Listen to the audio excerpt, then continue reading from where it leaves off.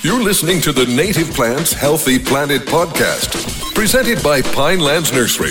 Here are your hosts, Fran Chismar and Tom Knezick.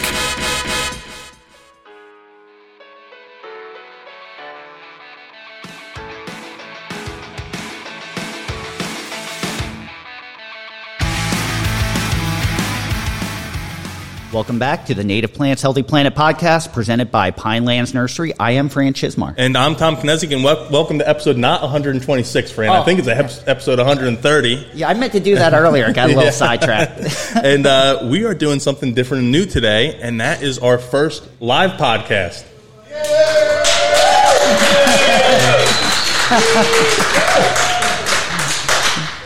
That went even better than the first time we twisted their arm and asked them to. It's like we didn't ask them and bribe them with stickers to do that for us, right, Fran? That's absolutely right. Today we are broadcasting in front of an audience live from Nature Park Cafe in James Braddock Park. We're here courtesy of the Native Plant Society of New Jersey, the Hudson County chapter. And before we start, wanted to talk about one of the programs that they've actually been doing on Instagram. If Ann could come up and talk to us for a minute. Oh, that's a little high for you. Sorry about that. It is. I'm a little short. I'm Ann Wallace, and thank you so much for inviting me to speak a little bit about a program called Saturday Morning Poetry with Ann Wallace. It's co-produced by Kim Carrero and myself for the Native Plant Society of New Jersey Hudson County chapter.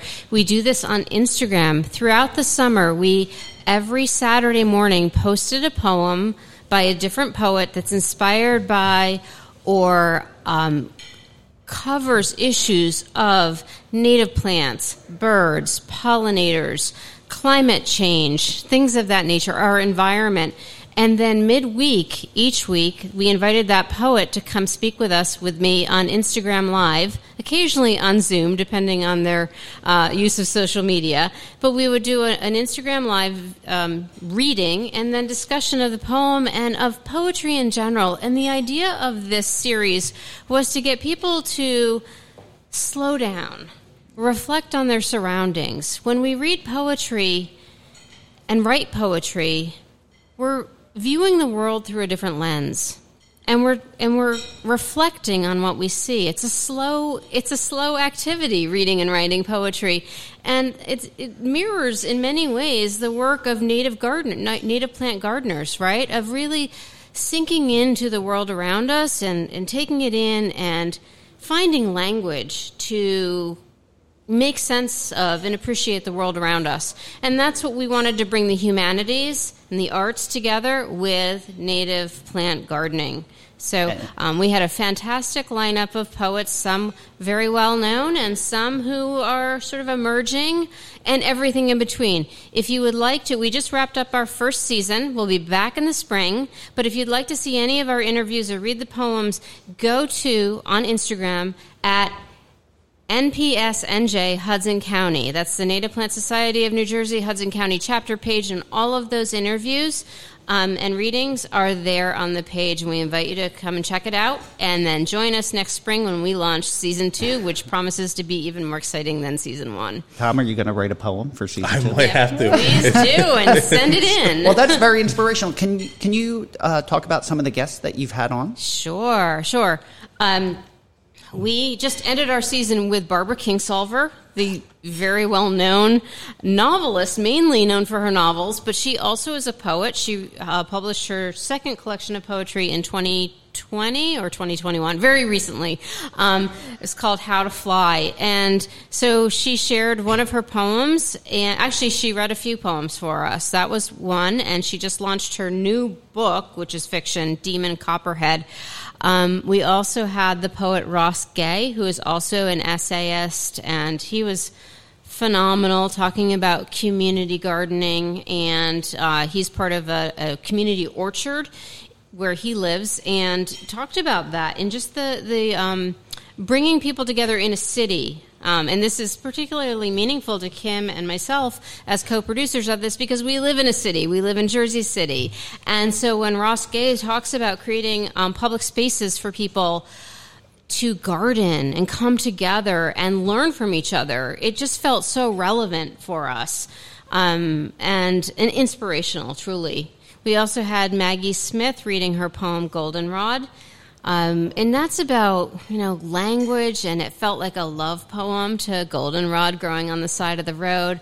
Locally, we had Theda Pavis, who's from New Jersey, from Jersey City, talking about the garden that her mother created, and her mother passed away a few years ago. So, and she was a wonderful gardener, and just what gets passed on, right? The idea of a garden as something like a legacy almost, and an act of love that now Theda's trying to maintain, and her siblings are, and passing it on to her daughter, and how that becomes a story of a family, a garden, and how wonderful that is. So, again, we've had a wide range of poets. Those are just a few of them. Awesome. And what is the handle on Instagram? So it's at the Native Plant Society of New Jersey, Hudson County chapter. The handle is at NPS-NJ, Native Plant Society of New Jersey, Hudson County. So NPS-NJ, Hudson County. The feature is called Saturday Morning Poetry, but it lives on that Instagram page, and so you'll see it. If you go to the page, you'll scroll through, and you can see the videos, the live video recordings, plus the poems that we posted every Saturday for about 12 weeks this summer.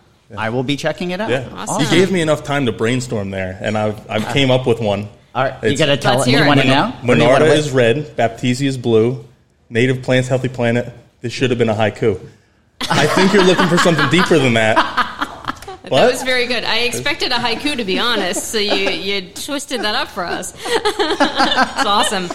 See? Awesome. Great job. Thank you so much, Ann. I appreciate it. Thanks Thank so you. much. Yeah, and it's amazing that we can incorporate the arts through poetry, through sketches, through actual painting and that kind of art into building a healthier planet and using native plants, and just it is tied together. Or even It's important to remember conversation, just like we're doing right now. That's our form of art. This is, I guess. Yeah, that's true. Yeah, this is an art too. We're artists. But we should get into today's guest because it's been a long time coming, and I guess this is a recurring guest in a way. But It's our most requested guest. definitely most requested guest, and Rob Metters is going to be very happy because he's put in most of the requests.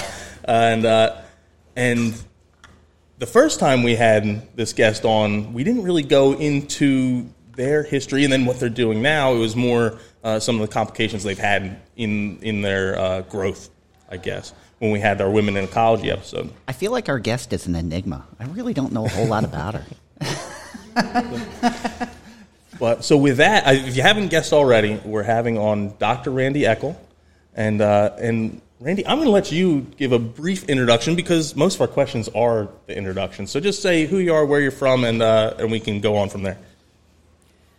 Well, that's a blank slate, but I'm sure I can manage that. So wonderful to be back here on the podcast. I was really honored to be asked to come on, and this is such a great venue, and it's really cool that this is a live podcast recording.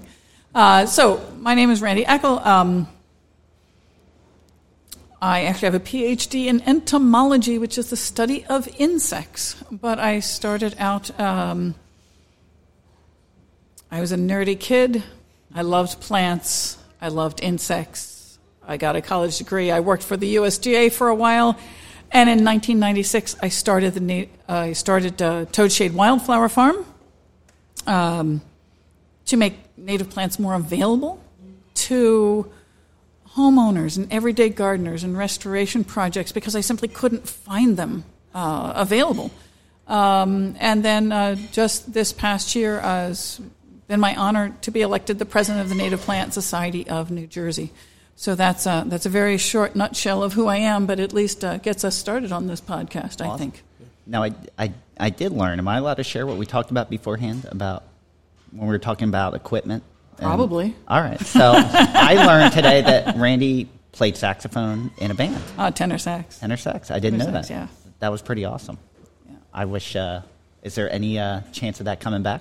Oh, I do have a Mark 6. She has it right here with her. No, I do not, but I do have a Mark 6 Selmer that's tenor that's still at my home. It's a beautiful instrument. So who knows about that? But All right, maybe we can have Randy do theme music for us. There we go.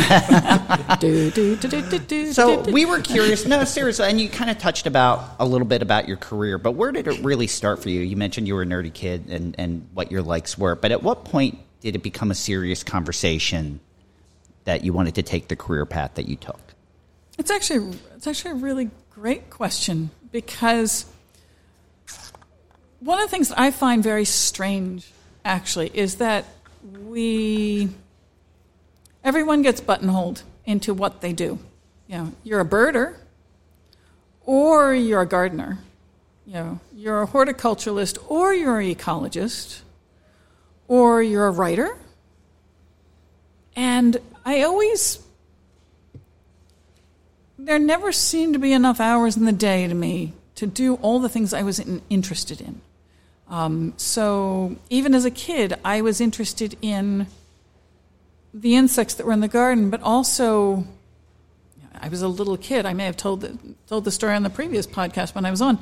I grabbed some bird seed and I planted. I obviously I knew that I didn't think it was going to come up birds, obviously, but I knew that the seeds came from a plant, but I didn't know what that plant was.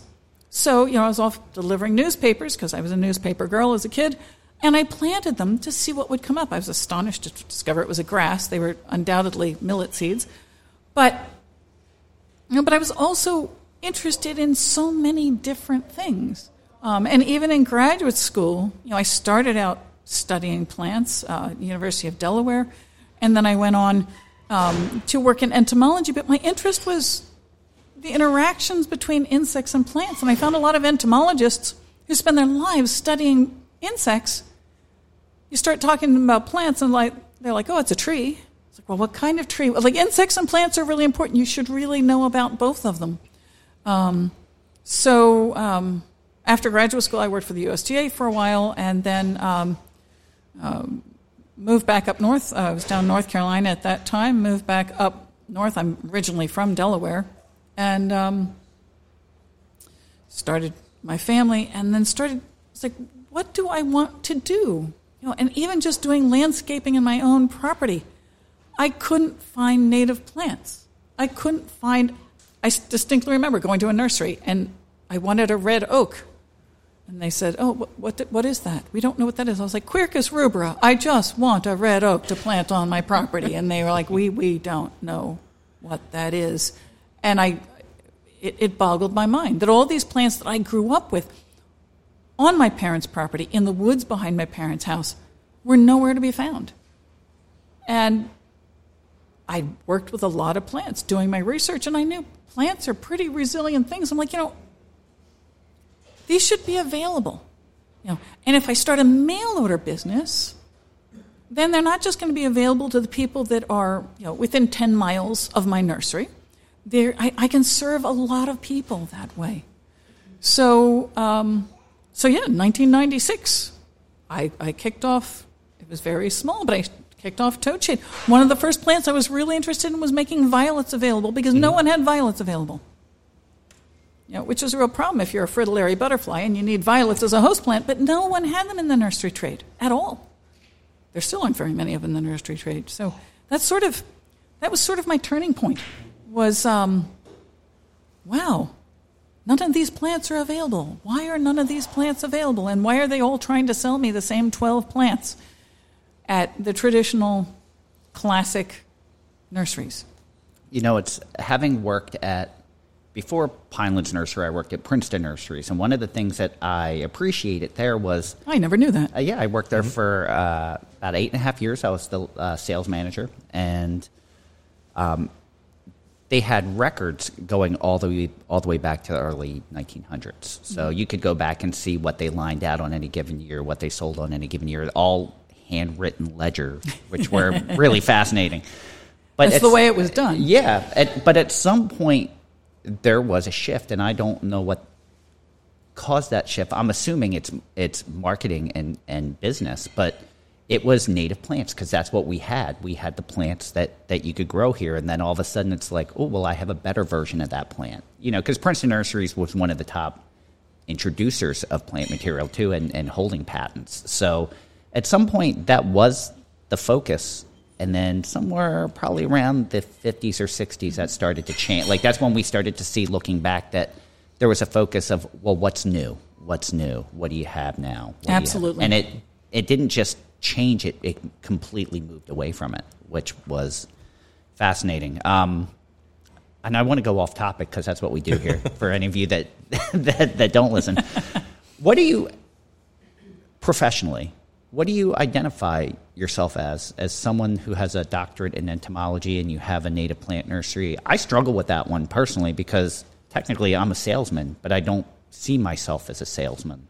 I don't really identify with that, but I have the background, but I don't have any education that backs up any other way that I picture myself.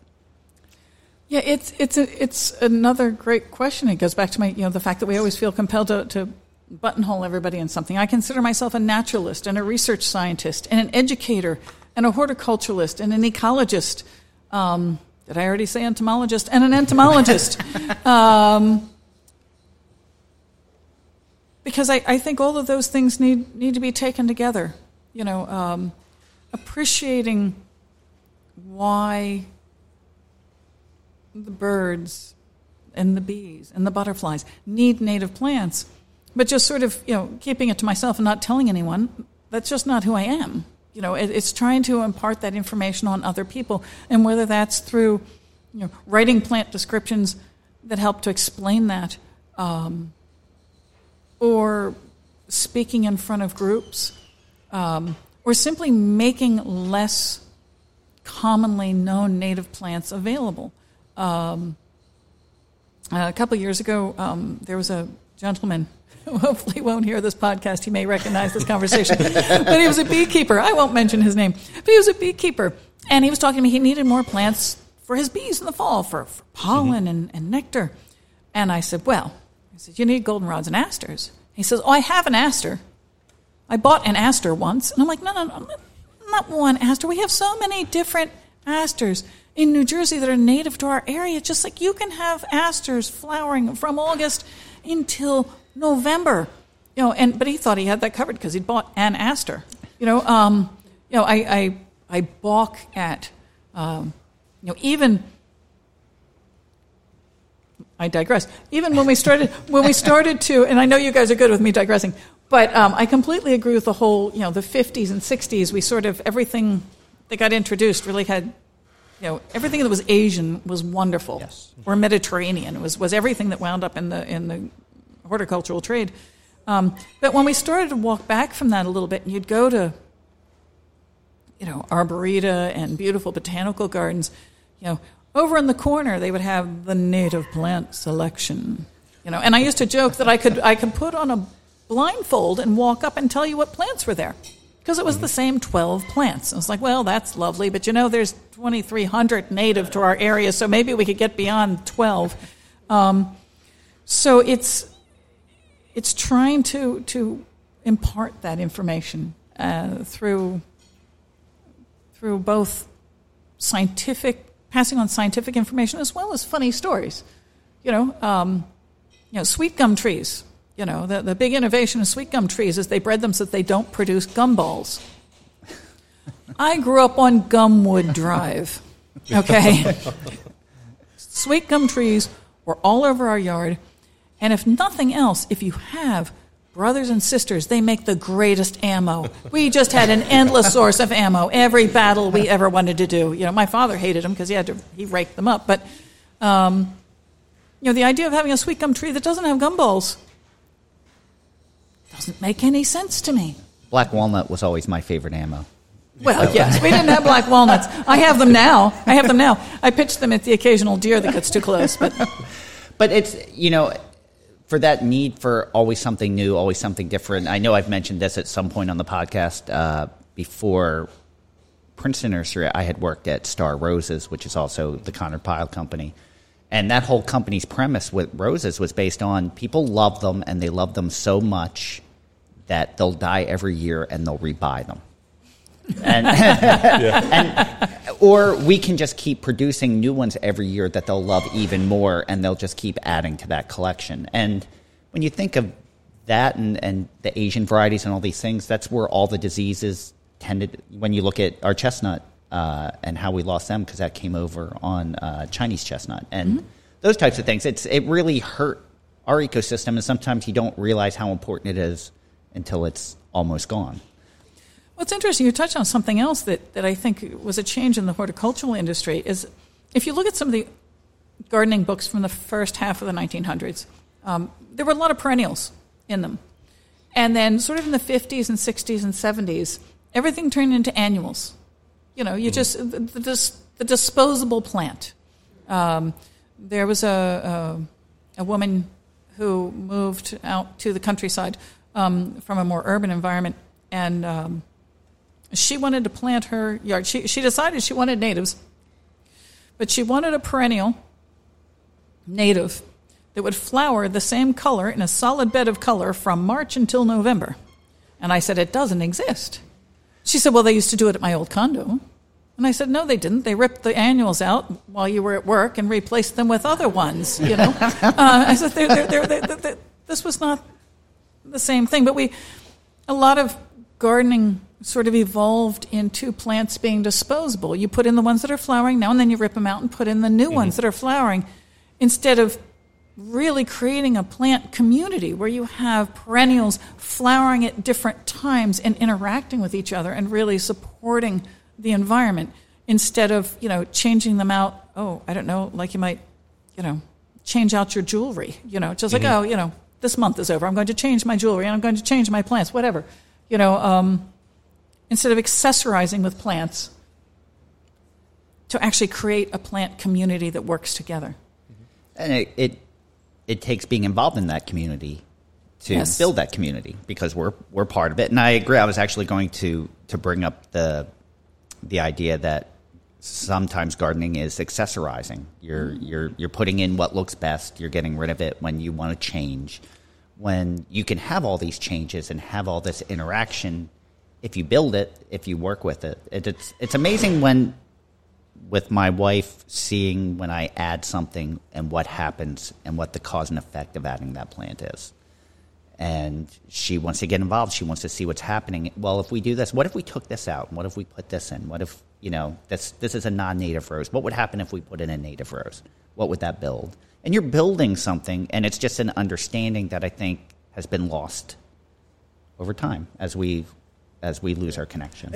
And I'll even add to that is sometimes these plant communities are supposed to change. It's actually absolutely. Bill and I were talking earlier about that they put in a meadow at his property, and it's like, oh yeah, it's cool seeing that first year, and you have all the black-eyed Susans and all this early successional stuff, and knowing that that's not what it's going to be next year, and that's not what it's going to be the year after that, and then eventually it'll kind of fall into a place where it settles out a little bit. But even then, it's still changing, and there's things that are coming in and popping up, and it's a journey in a way. It's not just the same thing every year.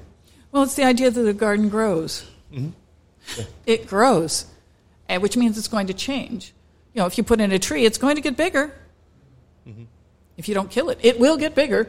You know, shrubs are going to grow. They're going to change. Meadows, even when you have a mature meadow, you know, you have a year with a drought like this, your meadow is going to be different next year.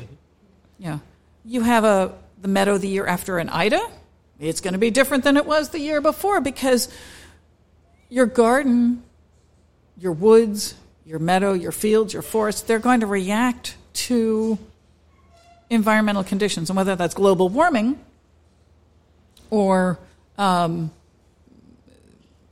smaller changes, a garden grows and it changes. And that's another thing that I think folks have some difficulty with now. I know I have some friends who work in some garden centers, and you know, a lot of their customers, they want to buy the plant full sized and be assured that it's never going to get any bigger. Which, again, plants grow. Mm-hmm. Yeah, if plants didn't grow, I could have sold a heck of a lot more Eastern Red Cedar today.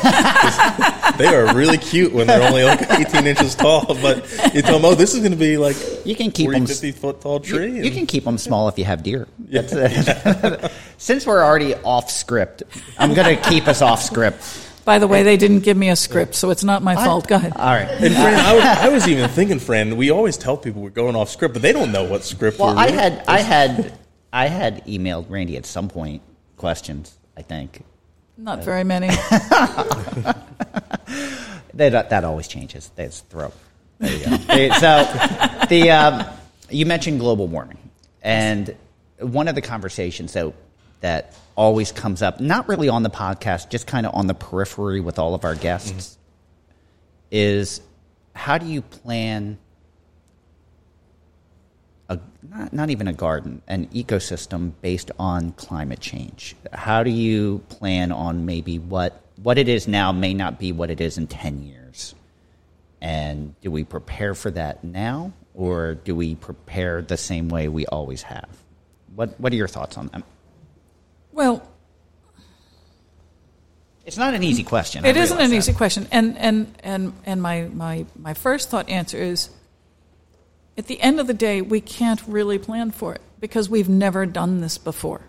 We haven't had modern humans living during a period of time where we're going to have such potentially incredibly rapid changes in weather, and we don't know exactly what it's going to look like. We have some models. Scientists have developed models where they think they know where it's going to get wetter, where it's going to get drier, the storms are going to get heavier, the coasts are going to get a little crazy, sea levels are going to rise. There's a lot of things that there's some things we know are going to happen. Sea levels are going to rise. Who's going to get more thunderstorms? Who's going to get less thunderstorms? How exactly is the global weather patterns going to change? The jet stream, how's it going to change the dip? We're not exactly sure. We have models, and the scientists are working really hard to make those predictions. Maybe we should all buy, cropland in Canada. I don't know. But I think we need to try our best to keep certain ecosystems from going extinct. We need to do our best to try to look at those models and look at what's happening on the ground in real time and try to make sure that we can preserve plants and ecosystems as best we can. And that's a huge and complicated job.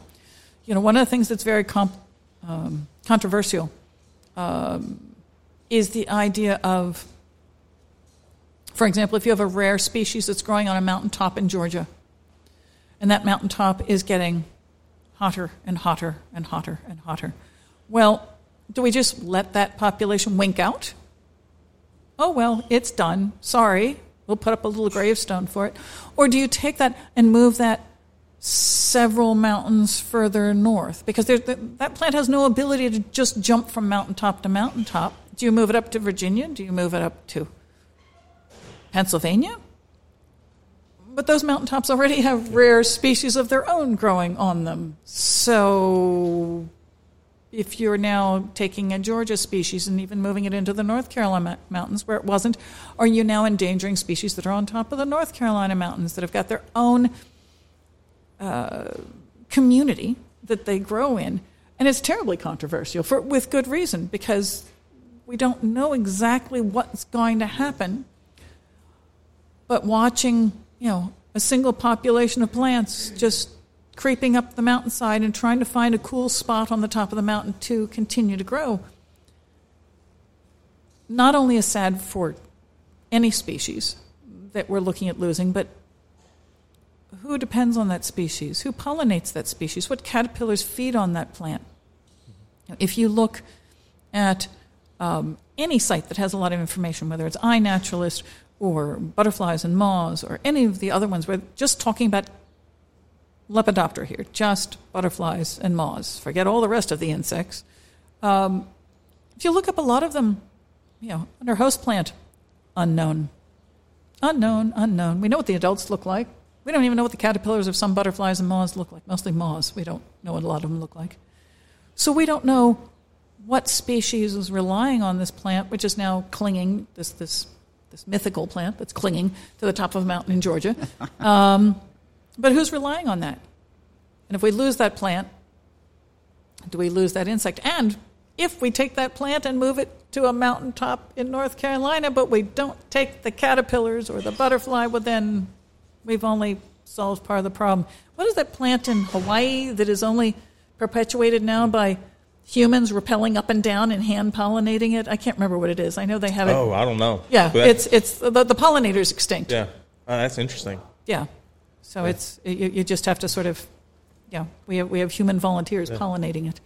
One of the things that put what you just were talking about in perspective to me, Randy, was I was in a meeting hosted by the U.S. Forest Service a handful of years ago, and they built a model that it was for basically woody species, a lot of your trees, or mostly trees, I shouldn't even say woody species.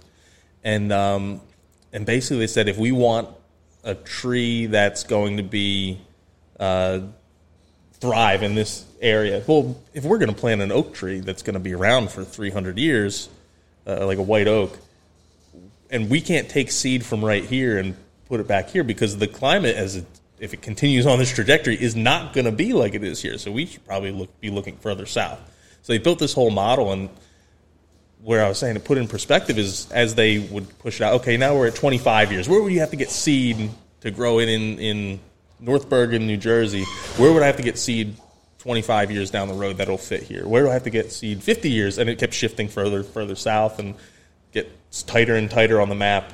And eventually the areas just disappeared. Like if you were out like 100 or 125, 150 years, there were no places that you could get a seed or an acorn that you could grow an oak that would thrive here 150 years from now by their models. And it just really put a lot in perspective. It's like, ooh, this is going to change pretty quick.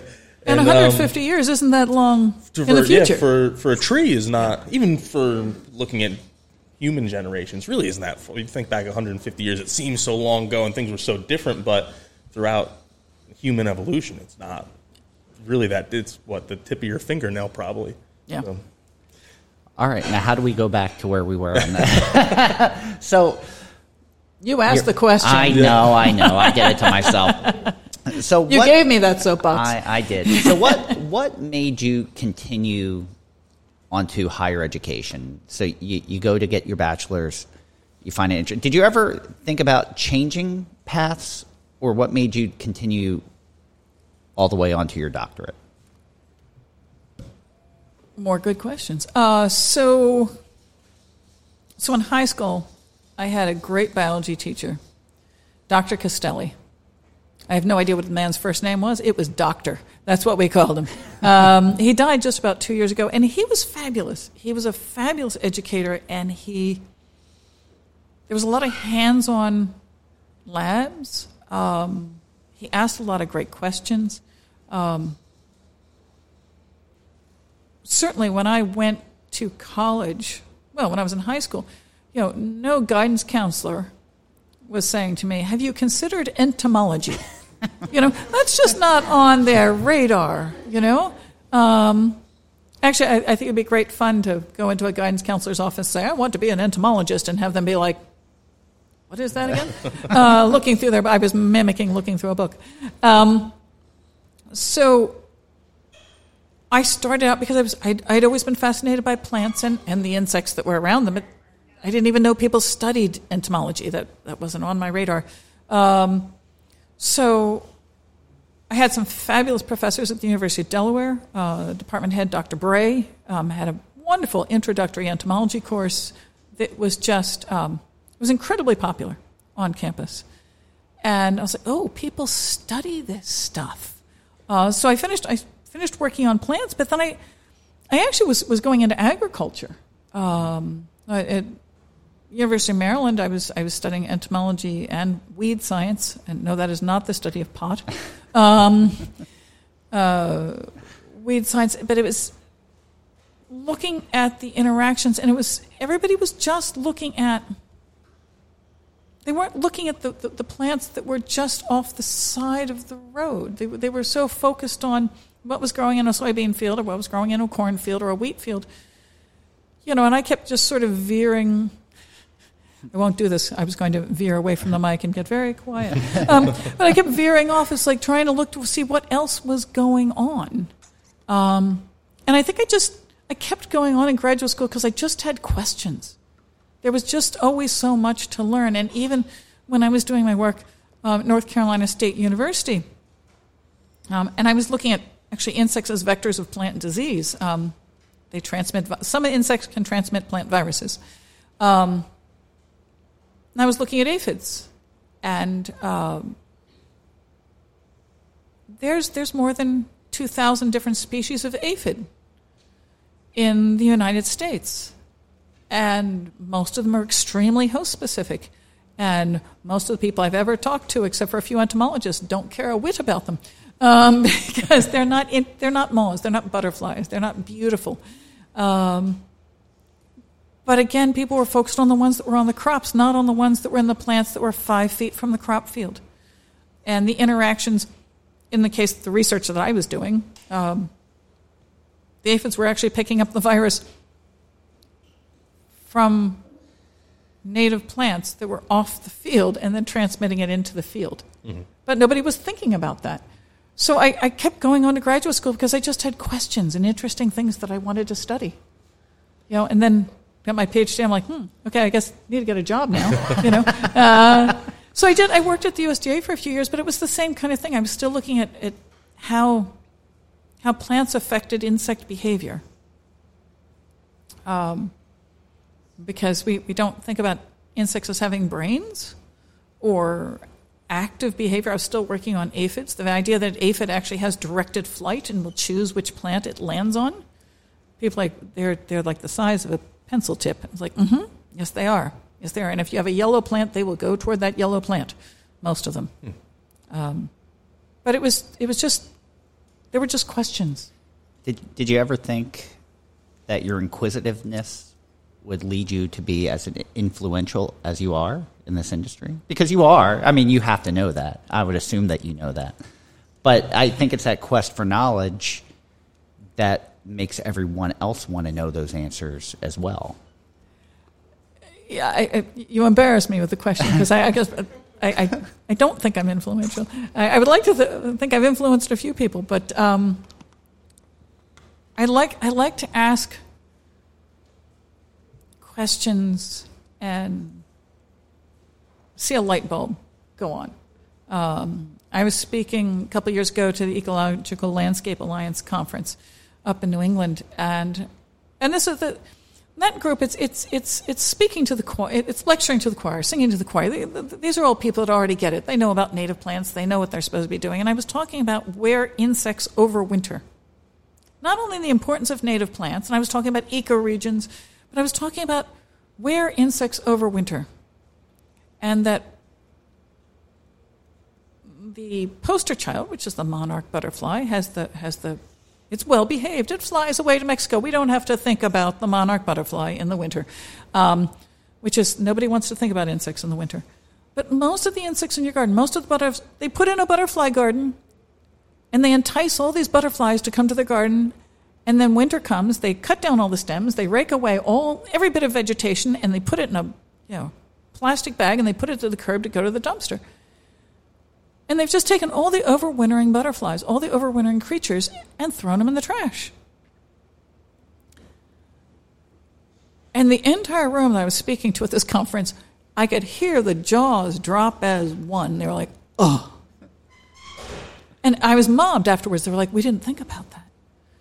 Because people have been trained that this is, that the garden should be cleaned up so it looks like a swept sidewalk for the winter. But they're taking away all the overwintering insects that are either in the stems, on the stems, in the leaf duff, underneath the plants. And then the next year, I said, it's sort of a suicide pact when you put in a butterfly garden and you entice all these things to come to your garden, and then you rake away all the overwintering stages. But that was like a really exciting day for me, because all these landscapers that were into doing ecological landscaping learned something really, really important.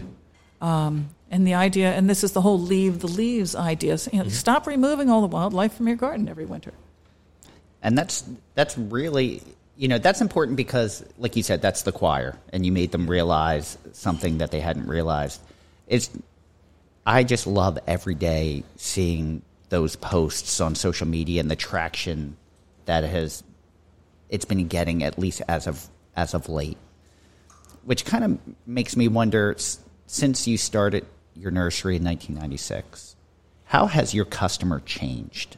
Have you seen more of an awareness in the last 20 years from who you were selling to then to who you are selling to now? I think I have, but I think it's become much more mainstream. I think when I first started selling, there was certainly people that were very excited to have these. And some of them, particularly early on, were folks that were so excited to find plants that they remembered from their childhood. Mm-hmm. These were plants that were in their yard growing up that, I remember speaking to one group, and I like to think I'm a pretty good speaker, and I was in the middle of a presentation and a woman in the back was openly weeping, and I felt kind of bad. I'm like, well, I didn't think the lecture was that bad, But I had blue mistflower in the presentation, and that was a plant that she remembered from her grandmother's yard, and she didn't know the name of it and hadn't seen it. And it just popped up on the screen, and she was overwhelmed with emotion because these were plants that people remembered from their childhood. But it's gotten much beyond that now. There were certainly some ecologists that were excited to find native plants back then, and folks that plants from their childhood. But now people are actively engaged in the idea that this is the right thing to do. It doesn't mean you need to cut down the lilac that your grandmother gave you, but if you populate the majority of your property with native plants, is excellent for the planet, excellent for your community, and it's going to draw wildlife into your garden. I always maintain, a garden with birds and bees and butterflies flying around is so much more interesting than one without that. Speaking of greater awareness, let's talk about the Native Plant Society of New Jersey. You're the president of the Native Plant Society of New Jersey, and why is this organization important to you? I think NPS&J serves a great need in many communities where like-minded people can come together and talk about and learn about native plants and the plants that are native to their area. We have, I think, 11 chapters throughout the state at this point. And certainly the chapters down near Cape May, they're going to be looking at different plants than the ones in Bergen County. They're going to be looking at different ones than the ones in Hunterdon County, because those 3 chapters there, different ecoregions, they have entirely different habitats. And this way, they can get together and talk about and learn about what plants are native to their very specific community. And what's more, they can teach other communities and other folks to use those. I think NPS&J has a great role in reaching out to communities and doing tabling events and talking to all kinds of different groups, Girl Scouts and Boy Scouts and school groups and gardening clubs, and making folks understand why this is an important thing that they should think about in their gardens. Because although, those of us that are sort of knee deep in the industry, we get it. We understand how important native plants are. But this is still a very new concept to a lot of people.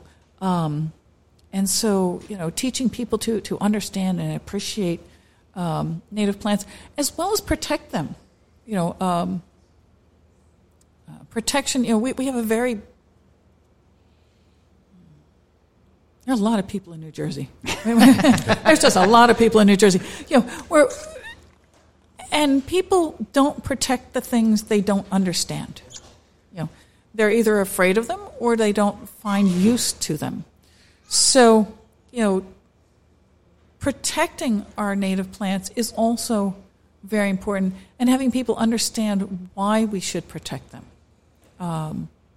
Some people are very focused on only having deer-resistant plants because we have a lot of people in New Jersey. We also have a lot of deer in New Jersey.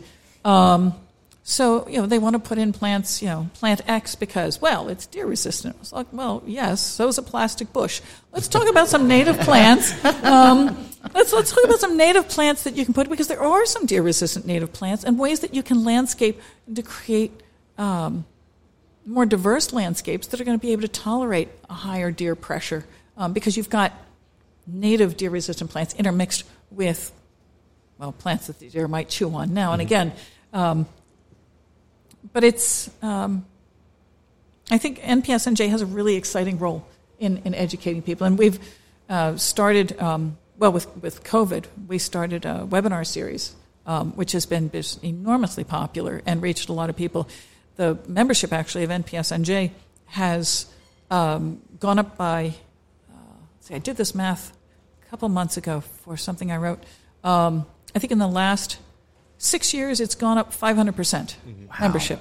So it's really exploding. I think with COVID, that was a big opportunity for a lot of people to get reconnected with nature, because there wasn't a whole lot you could do. And that was a way to get out of the house and experience something that you're a part of, but you don't really take notice of all the time. And we always try to remember not everyone has access to nature. But when you're trying to get someone involved, and everyone's on different parts of their journey, when you come out with me to a plant sale, we're going to go to a park. I could see where some people might say, well, that's a half an hour drive there, a half an hour drive back. If I don't like it, I'm stuck. But to hop on a webinar and you have nothing to lose and you can learn something, and if you're like, if I don't like it, I can turn it off. That's true. It's nice to see that you had people tune in, but not only tune in, but join. Yes, it was really extraordinary. And actually something you said made me think of another point that happened during COVID, is an awful lot of people who, all our lives are very busy, and, pre-COVID, people were, they get up, get their kids to school, go to work, come home, grab the kids, take the kids to soccer practice, grab some dinner, get the homework done, go to bed. And the weekend they were off doing things. And then suddenly COVID happened and everybody was home.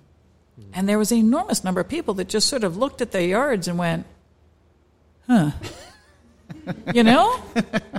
think I can do better. And that was a big groundswell of people who, through education, had learned. It was just like, well, not only can I do better, but wow, maybe native plants would be a really good idea, and I could get butterflies and birds and help the environment. There were a lot of people that were taking a completely new and different look at what they might do in their own yards, however large or small. We have, Toadshade has sold a lot of plants to people in New York City. We have some fabulous native plants that are growing on balconies. I don't know how many feet in the air, but there's a lot of native plants growing on balconies in New York City, because people are looking to see how they can add greenery and add native plants and all that they can do for us into their community. I'm sorry, Tom, were you going to say something? I was, but I completely forgot. Welcome to the podcast. Yeah. We see that too. The awareness is wonderful. The amount of outlets. When we started, there were only a couple native plant podcasts. The Native Plant Podcast, In Defense of Plants, which is not all native plants, but there's a lot of options. There's also a lot of options if you like Sasquatch. Yeah, that really grinds Fran's gears. Is all the Sasquatch podcasts out there. But what native plants does Sasquatch feed on? Any of them? I asked the same thing. I was like, maybe we need to join forces with the Sasquatch podcast and find what can we do to attract more Sasquatches to our yards. But what I was going to say is where I was really proud with the native plant side in New Jersey is I'm involved with a bunch of different organizations, and so many of them, when COVID hit, said, well, we can't do anything, and didn't really do much over the last 2+ years now, and now they're starting to do stuff again, and they're finding out, well, we kind of lost, they expected people to be loyal and kind of lost some members because they said, I have other ways to spend my time, I don't need to go to this meeting and that meeting, but the Native Plant Society was there and found a way to keep things going virtually. And all these people are sitting at home and saying, "Oh, what else can I do with my lawn?" They had an answer, and now there was content that was coming out that as people were thinking this and saying, "Oh, I wonder if there's a better way." The Native Plant Society was there saying, "Hey, there is a better way, and come listen to you." Or we did one, and I'm trying to think of Sam Hoadley did one the other night, and it's like, come and listen to these people tell you what you should be doing or what you might be interested in doing. So it makes sense that so many more people joined because they saw the value in it, and when they didn't have anything else, anywhere else to turn, the answer was right in front of them, someplace could help them out. We absolutely jumped into that with both feet and our eyes closed, and it worked. It worked really well because we had not been doing virtual webinars at all. Mm-hmm. And I don't remember exactly when our first one was, but I think it was, I want to say maybe May of 2020, and we just took off running with it, and it was. The response was fabulous from our members, and it got shared far and wide, which was just terrific. For all the talks that Tom and I have done, that was the best attended, and that's not indicative of us. That's indicative of the Native Plant Society in New Jersey. That was the turnout based on the content that the organization puts out for their members, and I think that's great. And no one wrote us nasty messages in the chat box, at least that we saw. No, that's only happened. That's only happened once. I'd like to say do tell, but perhaps not. I'll tell. It was we were giving a talk, and literally we were in the introduction, and someone posted only so that we could see it and the host could see it, that this is the biggest waste of time. This talk is horrible. I can't believe I paid money for this. I'm out of here. And all we did was say our names. We were on the first slide. We're like, wow. Like, and I started laughing, and I didn't realize that no one else could see it. I thought everyone could see it, but I didn't realize it was just us. I laughed for a good minute because I was like, well, I guess you can't please everybody. But I want to talk about specific native plants. But before we do that, one last question for you is, we kind of talked about your career. It's a two-pronged question. What were some of the challenges that you faced along your way, and what is some advice you could give to someone looking to take the same career path? Well, it was a bit of a zigzag career path, I do have to say. Yeah. Well, you might want to try try a straighter line. Let's see. I think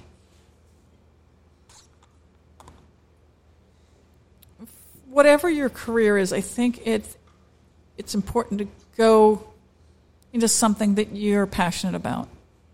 Nobody wants to go to a physician who hates being a physician, and nobody wants to go to use a lawyer who hates being a lawyer. Find something that you're passionate about, and follow that. And if you're headed down a particular career path, and you realize that maybe you should branch off and go a different direction, that's a really great idea. I worry about kids sometimes who go to college and they're like, well, I signed up to be an X major, whatever that is, and it's really not working, and I really hate it, but I told them that that's what I was going to major in. Just like, no. Change majors. Changing majors is perfectly fine. It's a wonderful idea. Find something that you're passionate about and that you love to do. And do it. And just because someone else isn't doing it doesn't mean it's a bad idea. I will tell you, little known secret, the very first mail order plant that I shipped arrived dead on arrival. But I'd worked with plants a lot. I knew darn well that, and that was error, but I knew darn well that you could put a plant in dark for a day and it'll be just fine. You could put them for several days and they'll be just fine. Like, mail order plants is not that hard. there's some logistics to it that are a little complicated, but the plants themselves are tough, and this can be done. So just because someone's not doing it doesn't mean that it's a bad idea. If you have a great idea, go for it. I think that sort of answers your question. That's a great answer. Great answer. So we typically almost always end on what's your favorite native plant. We've had you on before, and you mentioned that, but we're not going to limit this to one plant. We'd like to talk about some of your favorite native plants in general, and it can be herbaceous, woody. Just let's highlight a few that we can throw out there to get everyone excited about native plants. Well, thank God, because I think the list of questions that you sent me was, what is your favorite native plant? And that's like asking a mother to pick her favorite child. It's just not fair. We kind of, that question's cruel, but we kind of like asking it. I don't know. You get good answers. Well, and sometimes when people ask me that question, I'm like, today? Or this hour? Because it does change. I already talked about, I do have an incredible sweet spot in my heart for sweet gums, because I did grow up on Gumwood Drive, which I love to point out to people. And people, they see Luna moths and they're like, oh, they're so rare. They actually weren't that rare on Gumwood Drive because we had sweet gum trees all over the place. So we had Luna moths. We didn't have flocks of them, but Luna moths were not that uncommon when I was growing up. And since I was that nerdy, eventually entomologist kid, I would go outside and see what bugs were coming to the lights at night. My poor parents. Oh my God. I love wild eastern columbines, Aquilegia canadensis, because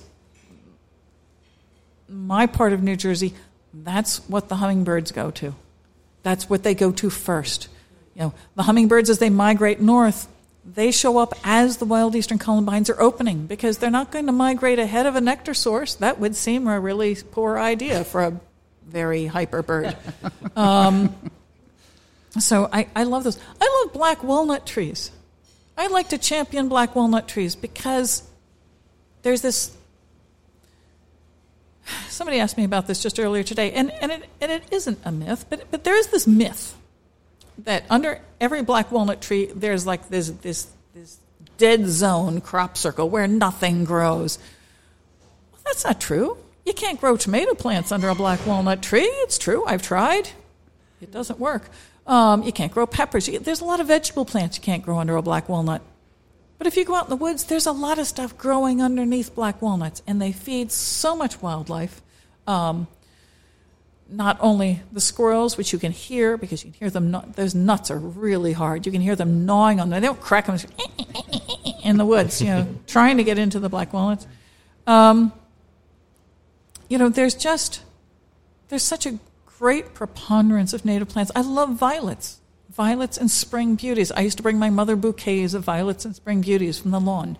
Fran, not to get too far off track here, but I just remembered this. So I mentioned earlier on many episodes ago that my wife had made a violet simple syrup. Yes. And I thought we used it all. She lost it in our cabinets and just found it the other day. So now it was violet hooch. Oh, and nice. It was really good. It was really, really good. Okay, so is there any left, Tom? Yeah. I just remember that. I found it the other day, and I'm like, oh, what's Did you this? bring a flask? I don't have it with me, but it was. I haven't died violet from it. But hooch. I need the recipe. Yeah. Well, I think it was just water, sugar, and violets. Okay. It was really, when she made it, it was like a really awesome purple. All right. Just like, it looked like something that would be on like a witch's shelf in a movie. It was just like this like neon purple color. And then now it's more of like a gold, which I was surprised it lost its color being in a dark cabinet. But I was like, when she told me she found it, and I was like, don't throw it out. I want to try this before you throw it out.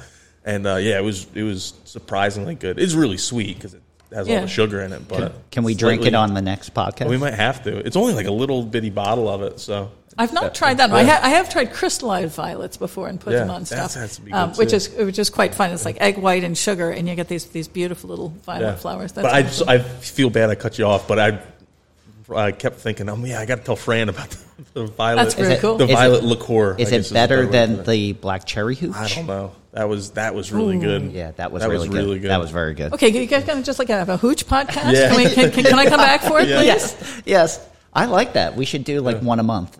It'll be a hooch episode. Hey, but we do like native plant cocktails. I've been telling everybody that I think I'm going to try to get one of the bars near us to have Mountain Mint mojitos. Ooh, I think would be a really good idea. I know one. I'm not sure if they still do it, but Screaming Hill Brewery in Cream Ridge would do an elderberry beer, but they also did it in coordination with Cream Ridge Winery. So they would do an elderberry wine and they would do an elderberry beer. And he said that was really popular, but they hadn't done it in a couple years with COVID. But it's really good. All right. It's really good. I think it might be a good time. I'm just looking at time to open up to questions from our audience. Does anyone have a question or would like to come up and ask a question to Randy or Tom or myself? Or just tell us what a great job we did. You can do that too. That's fine. We accept compliments, no complaints. Wisecracks. That works too. Yes, my question is, what do you think about the new legislation that is being passed in New Jersey? We talked before about the invasive species. The invasive species, but also there's going to be a program launched to like the native New Jersey plant brand, and how is that going to help our cause? Thank you. Great. Very good. Let me take those in the order that they were given. So there is legislation currently being considered. It's not been passed in Trenton that would make it illegal to sell certain invasive species in New Jersey. Most of the communities, most of the states around us have laws against selling at least some invasive species, and New Jersey does not have that. It's one of the conversations that I have with folks that are very surprised to discover that the plant that they just bought from some other nursery is invasive. They're like, well, why didn't they label it that way? Well, because they're trying to sell it to you, so they're not going to call it invasive. So I think it'll be very, if we can get it passed, if the state passes it, I think it'd be very good for our gardens and our communities to stop introducing invasive plants into our landscape. I think Delaware, it was just the past year, I think it was 22 or 25 species that they banned. I think over half of them are in my backyard right now. And I know Pennsylvania, did they just do calorie pear? I think so. Yes. Yeah, I think so. So I like that we're looking at that because so many of these items are a real issue for us. And that's part of the, we always talk about you have the New Jersey Invasive Strike Team and all the things that you can do to help remove invasives. Part of that is not planting anymore. If you can stop planting them, you can start to make some headway on the real problem. But if you can stop them from being sold, we can make good strides towards fixing the problem, I think. Yeah, it's encouraging people to use natives is great, but if we step back, just like first, could we just do no harm in our gardening? could we just start there? So I think that I'm really excited about the potential of that one getting passed. And the Jersey Native program is going to make people more aware of what native options there are in all garden centers, in all nurseries. So I think that's going to be a good educational tool and help people make better choices when they choose plants for their gardens. And in some cases, I think they will be surprised at both which ones are native and which ones are not. You mean they don't know that Japanese maple's not native? Some of them are surprised by that. But some of them have more. Well, Kentucky bluegrass. Mm-hmm. Yeah. Kentucky bluegrass is not from Kentucky. Mm-hmm. Kentucky bluegrass is Mediterranean. But what a great marketing idea to call it Kentucky bluegrass. Well, that was, I think it was the book 1491, and it was towards the end of the book where they actually talked about Kentucky bluegrass and how the first European settlers who ever made it to Kentucky found it there because it had came in with other previous voyages and just had spread and spread and spread. And so the first Europeans who ever set foot in Kentucky, the bluegrass was already there when they got there because it just spread that fast and beat them there. And I was actually in Kentucky for the Eastern Native Grassland Symposium, and I told them that story, and they were like, "Oh yeah, no, it's pretty interesting." Now their Secretary of Agriculture gave a speech to start the program, and he was talking about how great Kentucky bluegrass was, but I didn't tell him. I didn't get a chance. His bodyguards were around him. So. Do we have any other questions? Come on up. Hey, really enjoying hearing you. It's awesome. Thank you. Thank you. Thank you. I didn't think I was going to ask the question. I'm here because of my wife. But, being in social situations with my native plant firebrand of a wife, I've heard a lot of people say when she explains the importance of native plants, they say one was an employee at a nursery in Jersey, another one was a person in Spain. But they say, but ecosystems are supposed to evolve, so you can't just keep all the native stuff in there. And I have some theories some non-professional theories as to why that's a flawed argument, but I wanted to hear your professional answer. Sure. Do you mind if I throw something in there real Please quick? do. One of the articles that we share, so on every other episode, Tom and I do a buzz, and we do kind of like a current events, and one of the articles was about native plant material in Hawaii, and that there really isn't any anymore. And part of the issue is that plant material co-evolved with the birds and the insects, and that the native birds are gone now too because they didn't adapt. Their beaks couldn't hold the seed for the plants that are there now. So it's really, instead of a very biodiverse system, it's not very biodiverse at all. So you lose. If you can't have all of it, you can't have one without the other, because over time these things co-evolve together. They coexist, and if you move one thing away, it's kind of like monarchs feeding on milkweed. They need that, where it's poisonous to a lot of other insects. So to me, it's just one of the things that's flawed to it. Like, you're not just bringing in other plants; you're changing the landscape. You're changing what's there, and you're making it less biodiverse. Right, and I agree with everything Fran just said, and to riff off the monarch story, but you bring in black swallowwort, which is an invasive species closely related to milkweed, but monarchs cannot survive on it. It kills the caterpillars, but it's chemically similar enough so that the monarchs get confused and lay their eggs on it. So they lay their eggs on it, and then the caterpillars die because the plant is toxic. So, yes, communities evolve. Plant communities evolve. If there had never been any human beings on the planet Earth, plant and animal communities would have continued to evolve and change. But we move things around so fast. And change the environment so quickly that there is not time for communities to really evolve fast enough to keep up with that. There is the thought that, we live in a post-wild world and we just should get over it and embrace all the invasive species.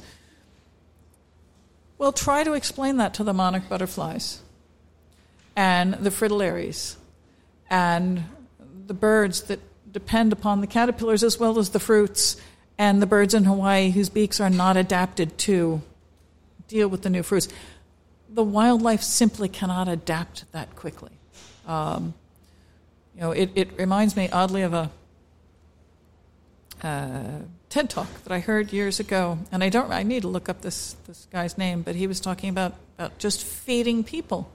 And he held up this loaf of beautiful artisanal something or another loaf of bread, and he says, how many people think that this is the only bread that should be available for people to eat?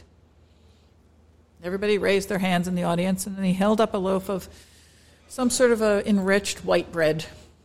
And he said, how many people think that we shouldn't ever sell this to anyone? And the People are like, oh, no, we should never sell that. And he says, great, let's start making the list of the people that we're going to let die of hunger. Because it takes a lot of time and energy. This is an expensive loaf of bread, the beautiful artisanal loaf, and the other one can be mass-produced. It's like, it'd be great if everybody could eat the lovely one, but at some point, we need to feed things, and we need to remember that we need to feed wildlife as well. Not with enriched white bread, but we need to make sure that we feed the wildlife what they need to eat, and not simply say, "But it's so pretty." XXXX japonica. I love it in my garden. It's just so pretty.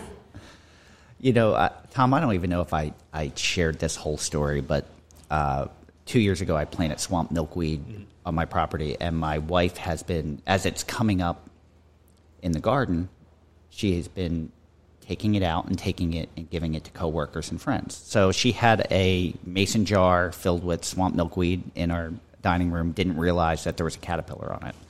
So she babied this caterpillar. She was taking pictures every day, created the chrysalis. It finally broke out of the chrysalis, brought it outside. She put it on a plant. We're taking pictures, and a bird swooped down and grabbed it and flew away with it. Which was very difficult, but it was also a good reminder that that's part of the life cycle. Everything needs, what they need to continue on. And it was, they didn't all get swooped away and taken by birds. Many made their journey, hopefully. So it was just a good reminder seeing it. It was hard. It was hard to witness that, but it was nice to see her journey progress with those types of things. Yeah, it's and with even with the milkweed, I get a lot of phone calls from people. They're like, well, there's other insects eating my milkweed. I'm like, yes. There are other specialists on milkweed. There's a whole community there going on. It's not just a one-on-one milkweed and monarch situation. You said something earlier, Randy, that reminded me of a conversation that this did as well, where I was asked to sell seeds at a honeybee conference. So I did, and then probably the most popular question is like, oh, what's the best plant for the honeybees? And I'm like, well, this is a good one, this is a good one.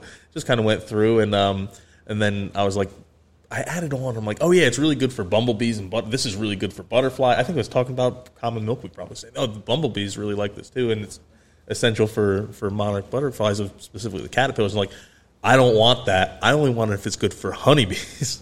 I don't want the other insects stealing all the nectar from the honeybees.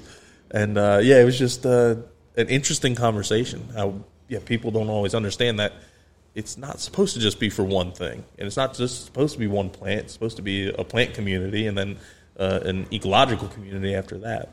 So, one more question. Does anyone? Sure. Thank you again for all three of you. It was wonderful today. In my gardening, I've always been so obsessed with successional kind of plantings where something's always flowering.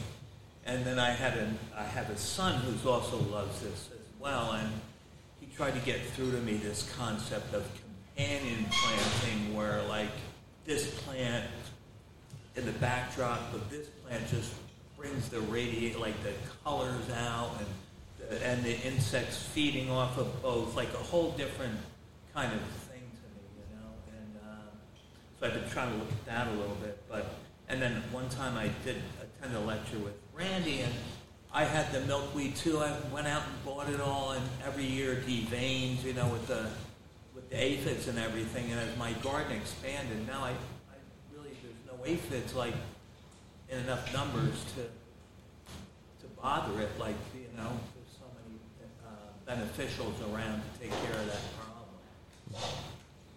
Well, a lot of times I feel, and you're probably way better prepared to answer this than me, is that when you have an issue with one specific plant, it's a ecosystem out of whack, or one specific bug. If the aphids are so bad that they're eating all your plants and they're dying, something's out of whack there. So if you're doing the right thing and attracting the right insects to keep it balanced, is really good. And just for companion plant, I'll let you answer that way better than me. But for companion planting, it made me think of Braiding Sweetgrass. If you've never read that book, pick it up and read the called Braiding Sweetgrass by Robin Wall Kimmerer. Read the chapter on aster and goldenrod. And that's a fabulous book. And I think everybody should read that. Braiding Sweetgrass. What a wonderful writer. But yes, when you've got an outbreak of an insect or a disease or too many plants even in a meadow, you've got something out of balance. Years ago, there was a group who contacted me. This was early on. I think this has evolved some, but they wanted to have a milkweed highway. I don't know if you guys are familiar with the milkweed highway concept, but this was the plant milkweed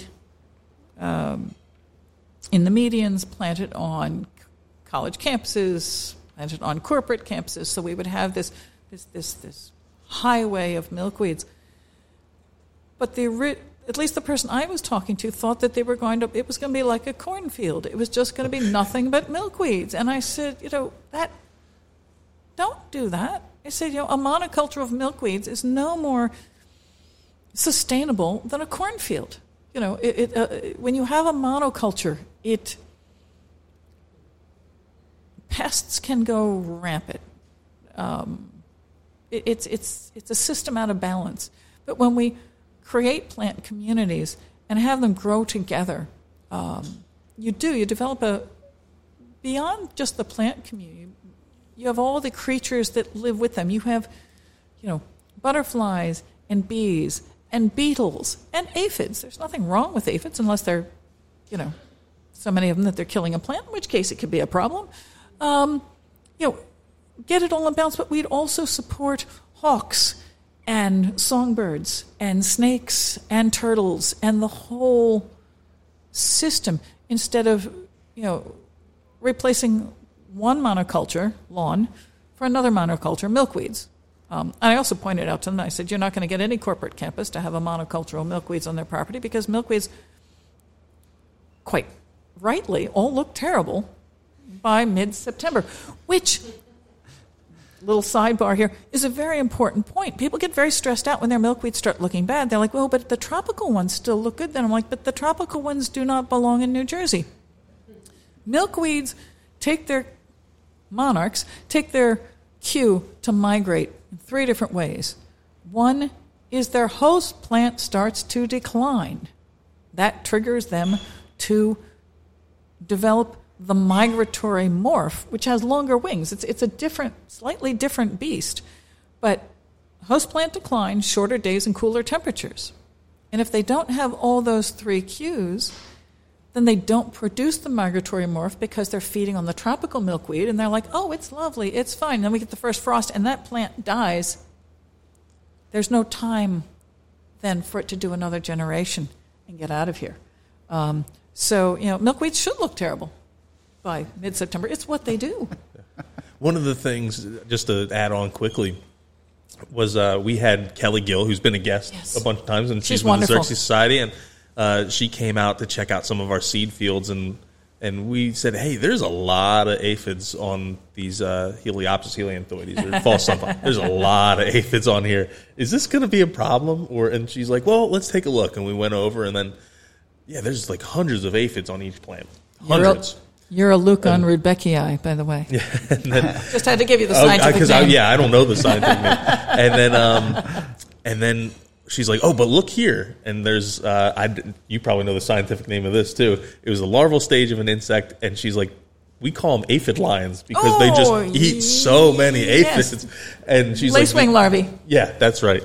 And she's like, you're not going to have an aphid problem for long because she started counting. There's, here's one, here's another one, here's another one, and then a bunch of other predatory insects. And it was just, we're growing this in a monoculture. So of course, we knew we were going to have seed production. Yep. But she's like, you have things that are in balance. It looks bad now, but come back a week later, it's not going to look bad.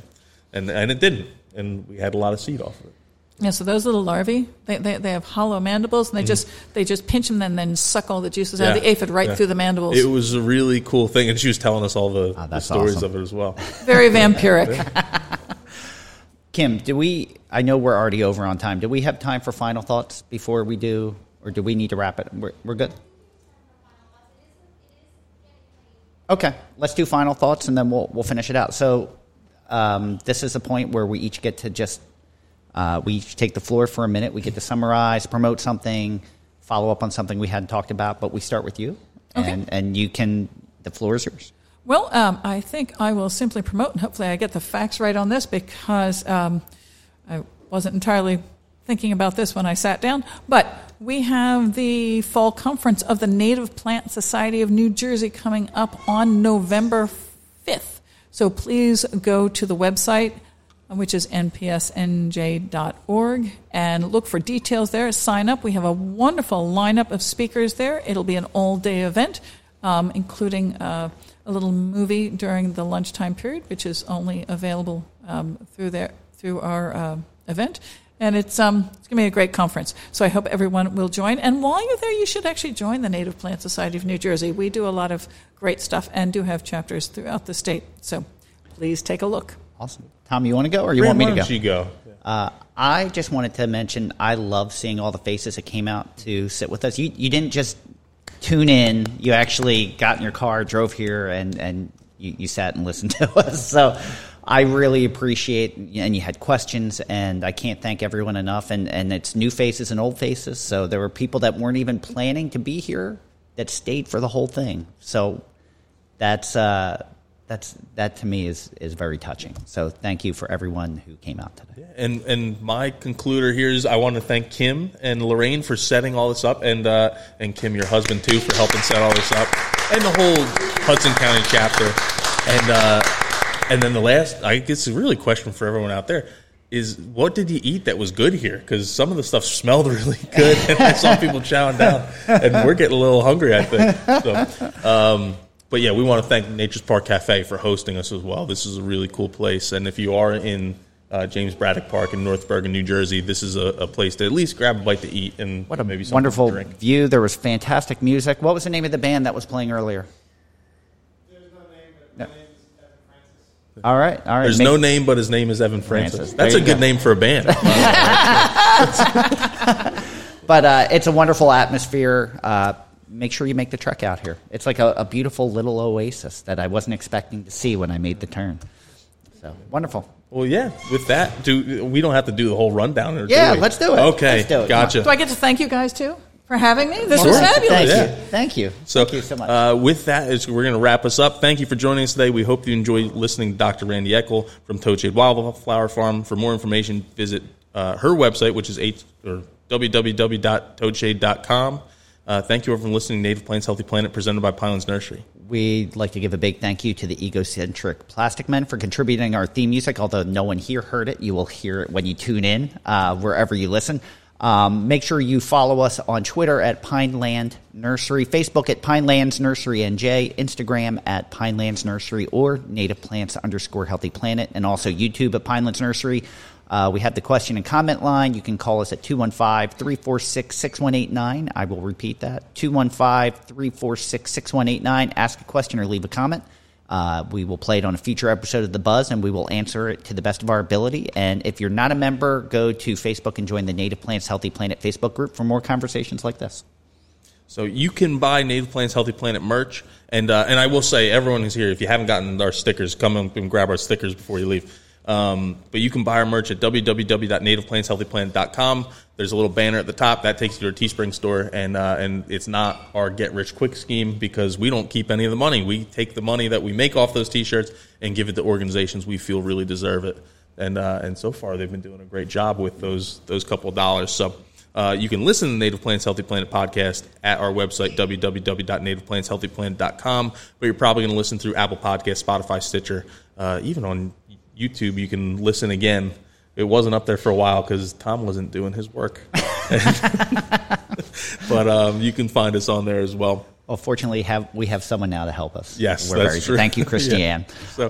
So with that, thank you, everyone. I'm Tom. And I am Fran. Thank you again, everyone. Randy, thank you so much. You're one of my favorite guests. Thank you. Thank you for having me. It was a lot of fun. And I should say before we're done, everyone who's here, if you aren't subscribed already to our podcast, pull out your phones right now and go to your podcast app of choice and hit subscribe and leave us a 5-star review, because that goes a long, long way. Yes, it does. It does. And also having wonderful guests. Thank you so Really much. helps. Thank you so much. So coming up next week, we have a Buzz episode. Make sure you tune in. And until then, keep it native.